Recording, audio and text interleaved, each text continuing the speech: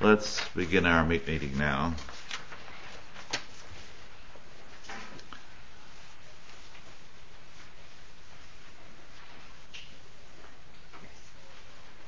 O Lord our God,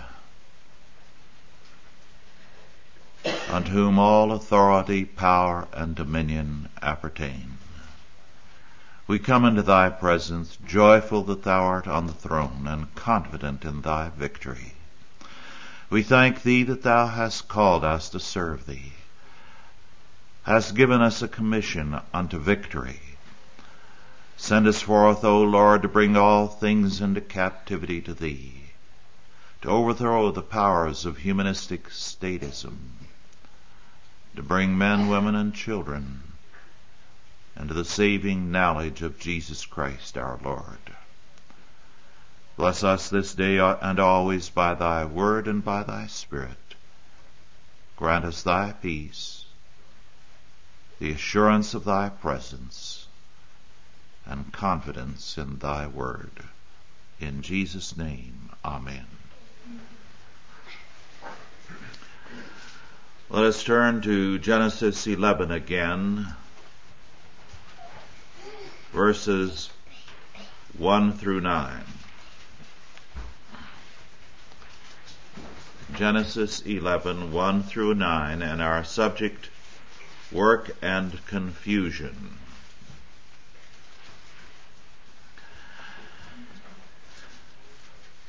And the whole earth was of one language and of one speech. And it came to pass, as they journeyed from the east, that they found a plain in the land of Shinar, and they dwelt there. And they said one to another, Go to, let us make brick and burn them thoroughly. And they had brick for stone, and slime had they for mortar. And they said, Go to, let us build us a city and a tower, whose top may reach unto heaven. And let us make us a name, lest we be scattered abroad upon the face of the whole earth. And the Lord came down to see the city and the tower, which the children of men builded. And the Lord said, Behold, the people is one, and they have all one language. And this they begin to do, and now nothing will be restrained from them which they have imagined to do. Go to, let us go down, and there confound their language, that they may not understand one another's speech. So the Lord scattered them abroad from thence upon the face of all the earth, and they left off to build the city. Therefore is the name of it called Babel, because the Lord did there confound the language of all the earth, and from thence did the Lord scatter them abroad upon the face of all the earth. Judgment upon the Tower of Babel was God's verdict against its builders.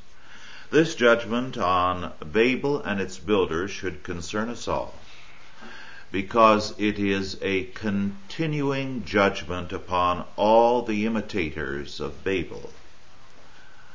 The tower, as we saw last week, was designed to be a one-world governmental center in defiance of God. Its purpose was to undo God's law and God's judgments, and to restore paradise by man's sovereign acts.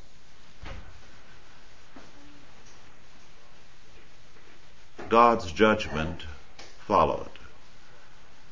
But God's judgment was preceded by his commentary on what was taking place. First of all, God noted their unity in sin. The people is one, and they have all one language. They were at work in unity to defy God. In ancient Sumerian, the tower was called the house of the foundation of heaven and earth. It was to bring all things in the universe under the potential dominion of man. Man hoped to control in time all things. It was a governmental center. It was a religious center. It was a scientific center. In In the book I wrote some years ago on the mythology of science, I described the statements of very prominent scientists concerning their plans to engineer man, to remake his genetic inheritance. In time, some of them said they hoped to eliminate death, even the necessity of a physical body. When the sun died some billions of years hence, to create an artificial sun out of subatomic materials and to put it in the heavens in order to continue life in the universe. These are not the daydreams of science fiction writers, but the attitude of scientists, some of whom are Nobel and other prize winners, prominent professors, academicians in the sciences. This is Tower of Babel thinking. It is very much with us. The idea, therefore, is like that of Babel, which was to be the house of the foundation of heaven and earth, to bring all things in the universe under the control of man, his government, and his science. And second, God says this they begin to do. And now nothing will be restrained from them which they have imagined to do. Their plan was the control of the world by man. Man as the Lord of a unified world order. Nothing will be restrained from them, God said. They would, with this kind of a totalitarian world order, rivet slavery on man. This is why the world is an unstable place. It is by the ordination of God, from the flood through Babel to the present. We are told in Hebrews 12:18 through 29 that God's purpose is the shaking of all the nations until only the unshakable remains. We are told, moreover, in Psalm 24, verses 1 and 2, that not only is the earth the Lord's, but he hath founded it upon the seas and established it upon the floods. That language means that the world, as we know it now, has a very unstable foundation, no security in the things of man. A foundation upon the seas and the floods is no foundation at all. This is why our Lord says in the parable of judgment that only that edifice which is built upon, and it is literally the rock himself, can endure. Then third, we read, the Lord came down to see the city and the tower. And we read also, God declares, go to, let us go down. Now, this is imagery. It is an idiom that refers to judicial action. God came down as judge to render a decision. We still use that kind of language. We speak of a parent coming down on his child in punishment. God here comes down upon the human race in judgment. Then fourth, God's judgment is confusion or confounding. And this confusion or confounding is of both their work and their language. Internal dissension was created. They were confounded in all that they were and in all that they did. Now in Hebrew, the word Balal, Babel with a slight difference, means to mix or to mingle, to confuse. Babel in Babylonian meant the gate of God. But in Hebrew it came to mean confusion, because God brought confusion upon them. Then finally, the purpose of the confounding was to prevent men from attaining success in their defiance of God. It was preventive action to check the power of sin and to give men freedom to realize their calling. After this confusion, we are given a genealogy which leads directly to God's covenant man, Abraham. After the tower, a very decentralized world began to develop, which allowed for freedom, which allowed for man to develop under God the implications of the image of God. And when you have centralization, you have a limitation on freedom. But let us look again at the work of building the tower. It was a major task. Before the flood, cities were, we are told, commonplace. But Babel was different. It was not a normal urban development. It was a planned operation to create a world governmental center.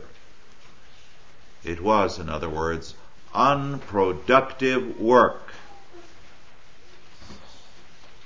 The greater the power of the state, the greater the unproductive work in any society.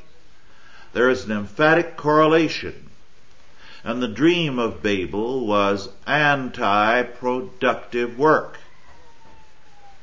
It was work to establish power, work to further ungodly dominion by man over other men. The building of the Tower of Babel and the city around it produced no food, no manufactured goods other than that needed to build the tower, nothing that contributed to the ongoing life of man in any productive capacity. Its purpose was to supplant God and to defy His law and judgment. It was destroyed by God's judgment. But the motivation of the builders of the Tower of Babel is still with us. We have only to look in Sacramento, Washington, Moscow, London, all the capitals of the world, and in the hearts of men, to see this same motivation. I said the hearts of men. Let me add also the churches. To illustrate, a good many years ago, when I went to a particular church, I found that they had, as so many churches do, an every member canvass, whereby every year the church trustees prepared a budget,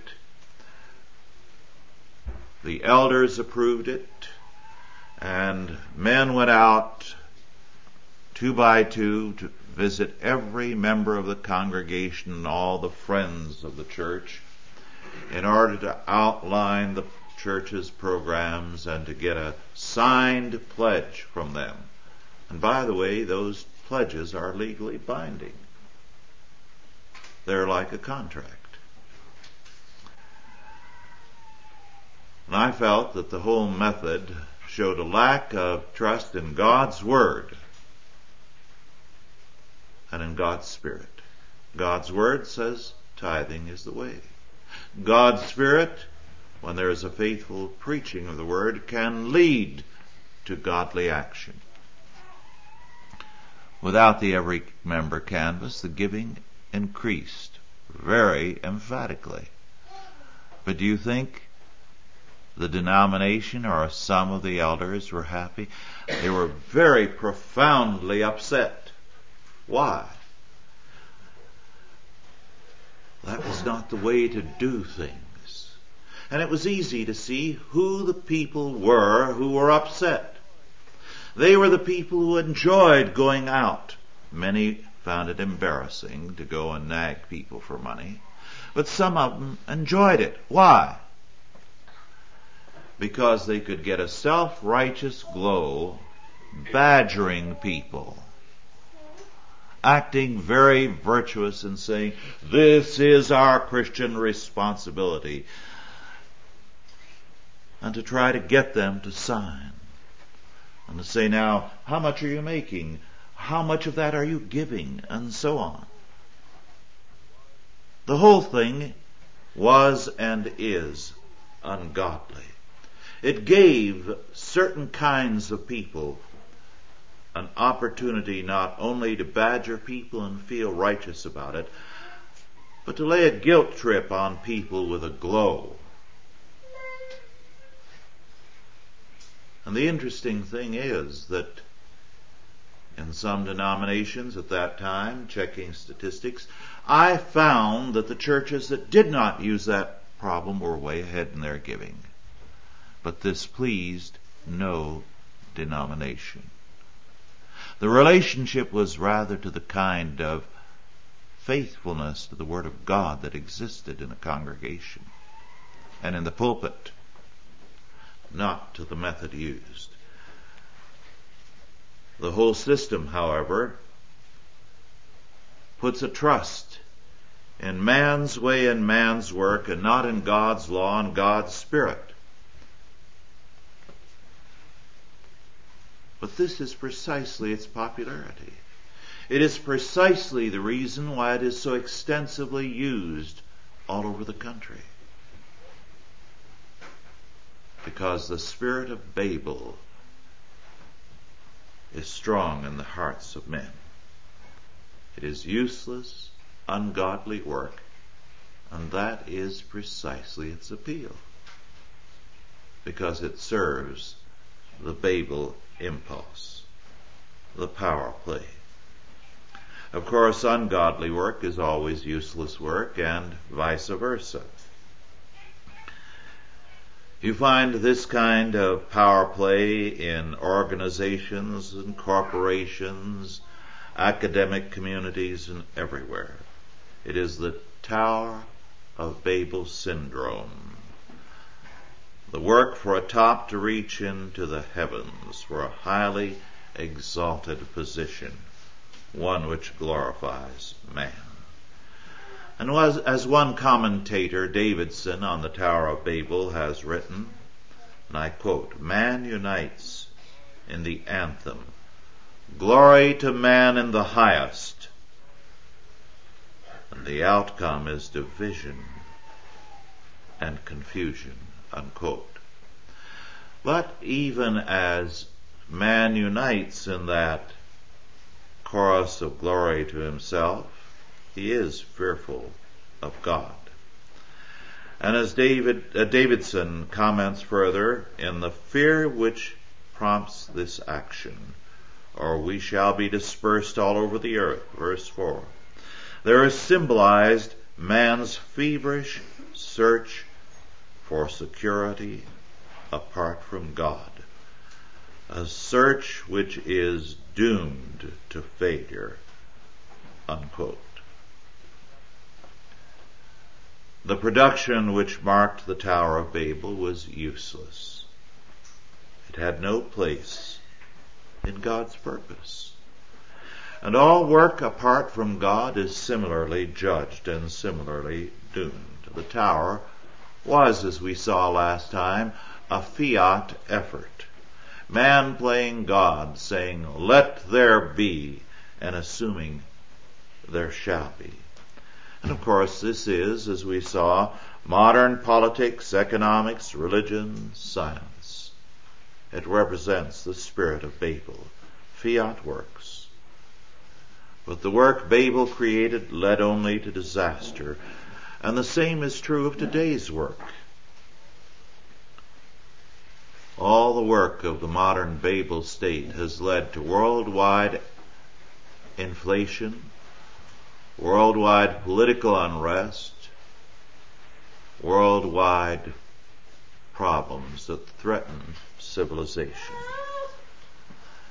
But the goal was very well set forth by John in Revelation 17:5, when he said, "The goal of this power state of Babylon is that no man might buy or sell, save he that had the mark or the name of the beast or the number of his name."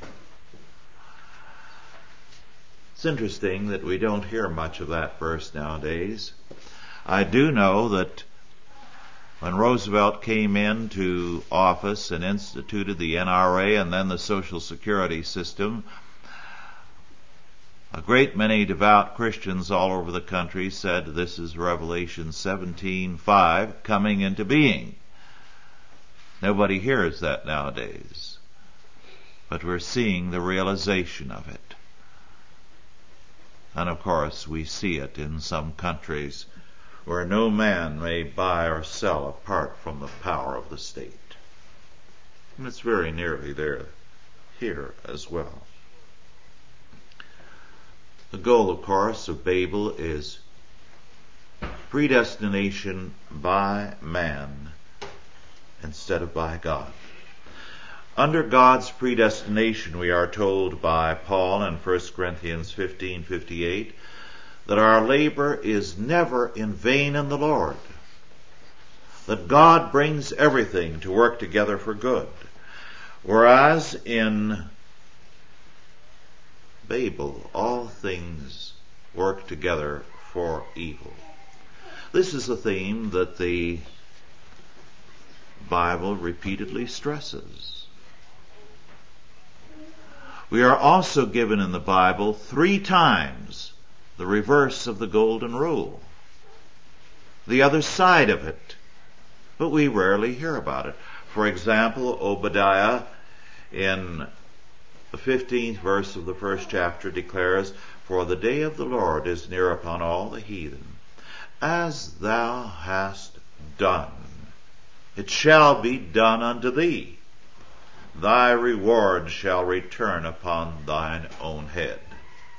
Lamentations 1:22 and Jeremiah 50 verse 29 tell us the same thing, that as we have done when we are apart from the Lord, it shall be done unto us. Confusion is the destiny of all work outside of God. And everything of value that such work amasses will in due time belong to God and His people, to His kingdom. In Isaiah's vision, as we encounter it in the 60th chapter, he declares, "Arise, shine, for thy light is come, and the glory of the Lord is risen upon thee. For behold, the darkness shall cover the earth, and gross darkness the people. But the Lord shall arise upon thee, and His glory shall be seen upon thee. And the Gentiles shall come to thy light, and kings to the brightness of thy rising. Lift up thine eyes round about, and see, all they gather themselves together. They come to thee. Thy sons shall come from afar, and thy daughters shall be nursed at thy side.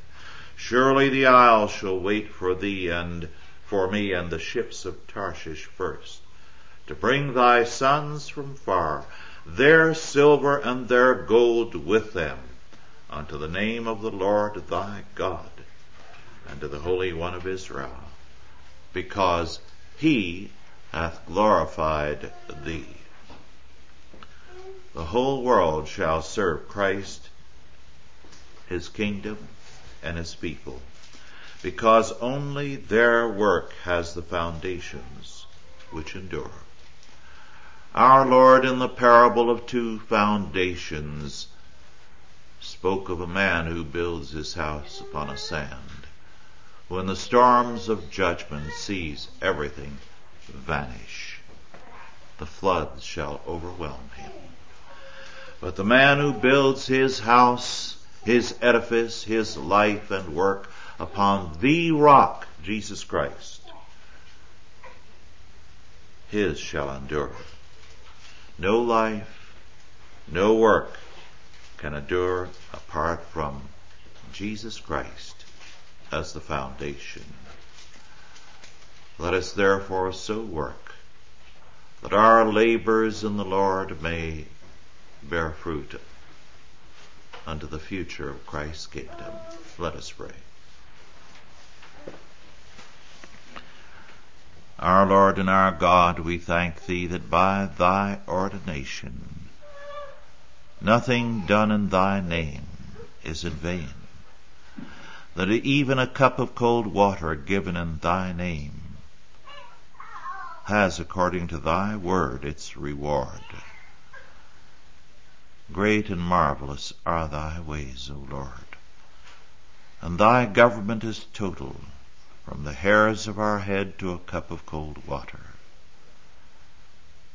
Give us grace, therefore, to live and work not in vanity, in futility, but in Thee, and in the joy of Thy salvation and Thy victory. Bless us to this purpose in Jesus' name. Amen. Are there any questions now about our lesson?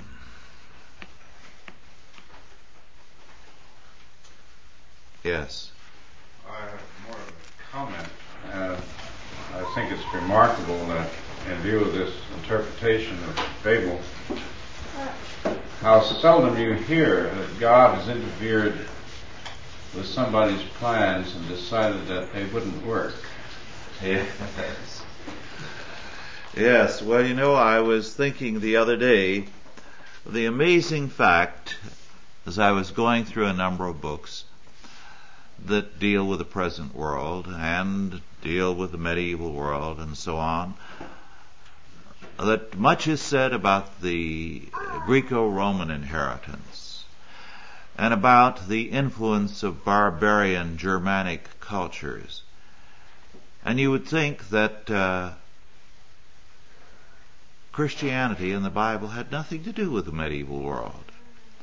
Or the United States today, there are several books put out at present, and some of the authors claim to be Christian, which deny the fact that Christianity has had anything to do with the shaping of this country. There is the opinion that the only work that is effective in this world is ungodly work, and that godly work has no power, no effect, except for heaven. And some historians are operating on that premise very emphatically. So it's no wonder they have nothing to say about the implications of Babel. They see ungodly work as effective rather than ineffectual. And they see godly work as only effectual in terms of eternity and useless in terms of time. A strange perspective. Any other comments, John? Well, I was just thinking. I've just been drawing up some equations and formulas here on the relationships of power and what have you. That's stimulated by a couple of things you said earlier. But it seems to me like the minute a person sets out on the course of centralization of power, he exposes an epistemological blindness. Yes. The minute you take the first step, you've already exposed your whole hand. Because we know that once you take that step, your position has got to be relativistic in most ways. And so the confusion of language has to follow naturally, because everyone will have their own interpretation of what particular words mean, what the content of words mean, and it stands to reason that things will then become confused in terms of language. They won't. That's today we have all these intellectual disciplines at the university level, in the media, and everywhere else, and nobody can talk to anybody else. And no two of them mean the same thing by the words they use anymore. No. So the confusion of language comes about as a logical consequence of the first step you take towards the centralization of power. Very good point. And consider one of the most powerful and influential schools of philosophy today, the school of logical analysis. All they do is to analyze words, and basically their conclusion is that nothing has any meaning. They're just playing games. So Wittgenstein, Carnap, that whole school has brought only confusion into the realm of thought. Precise confusion, of course. Oh, yes. That's very precise. Any other comments?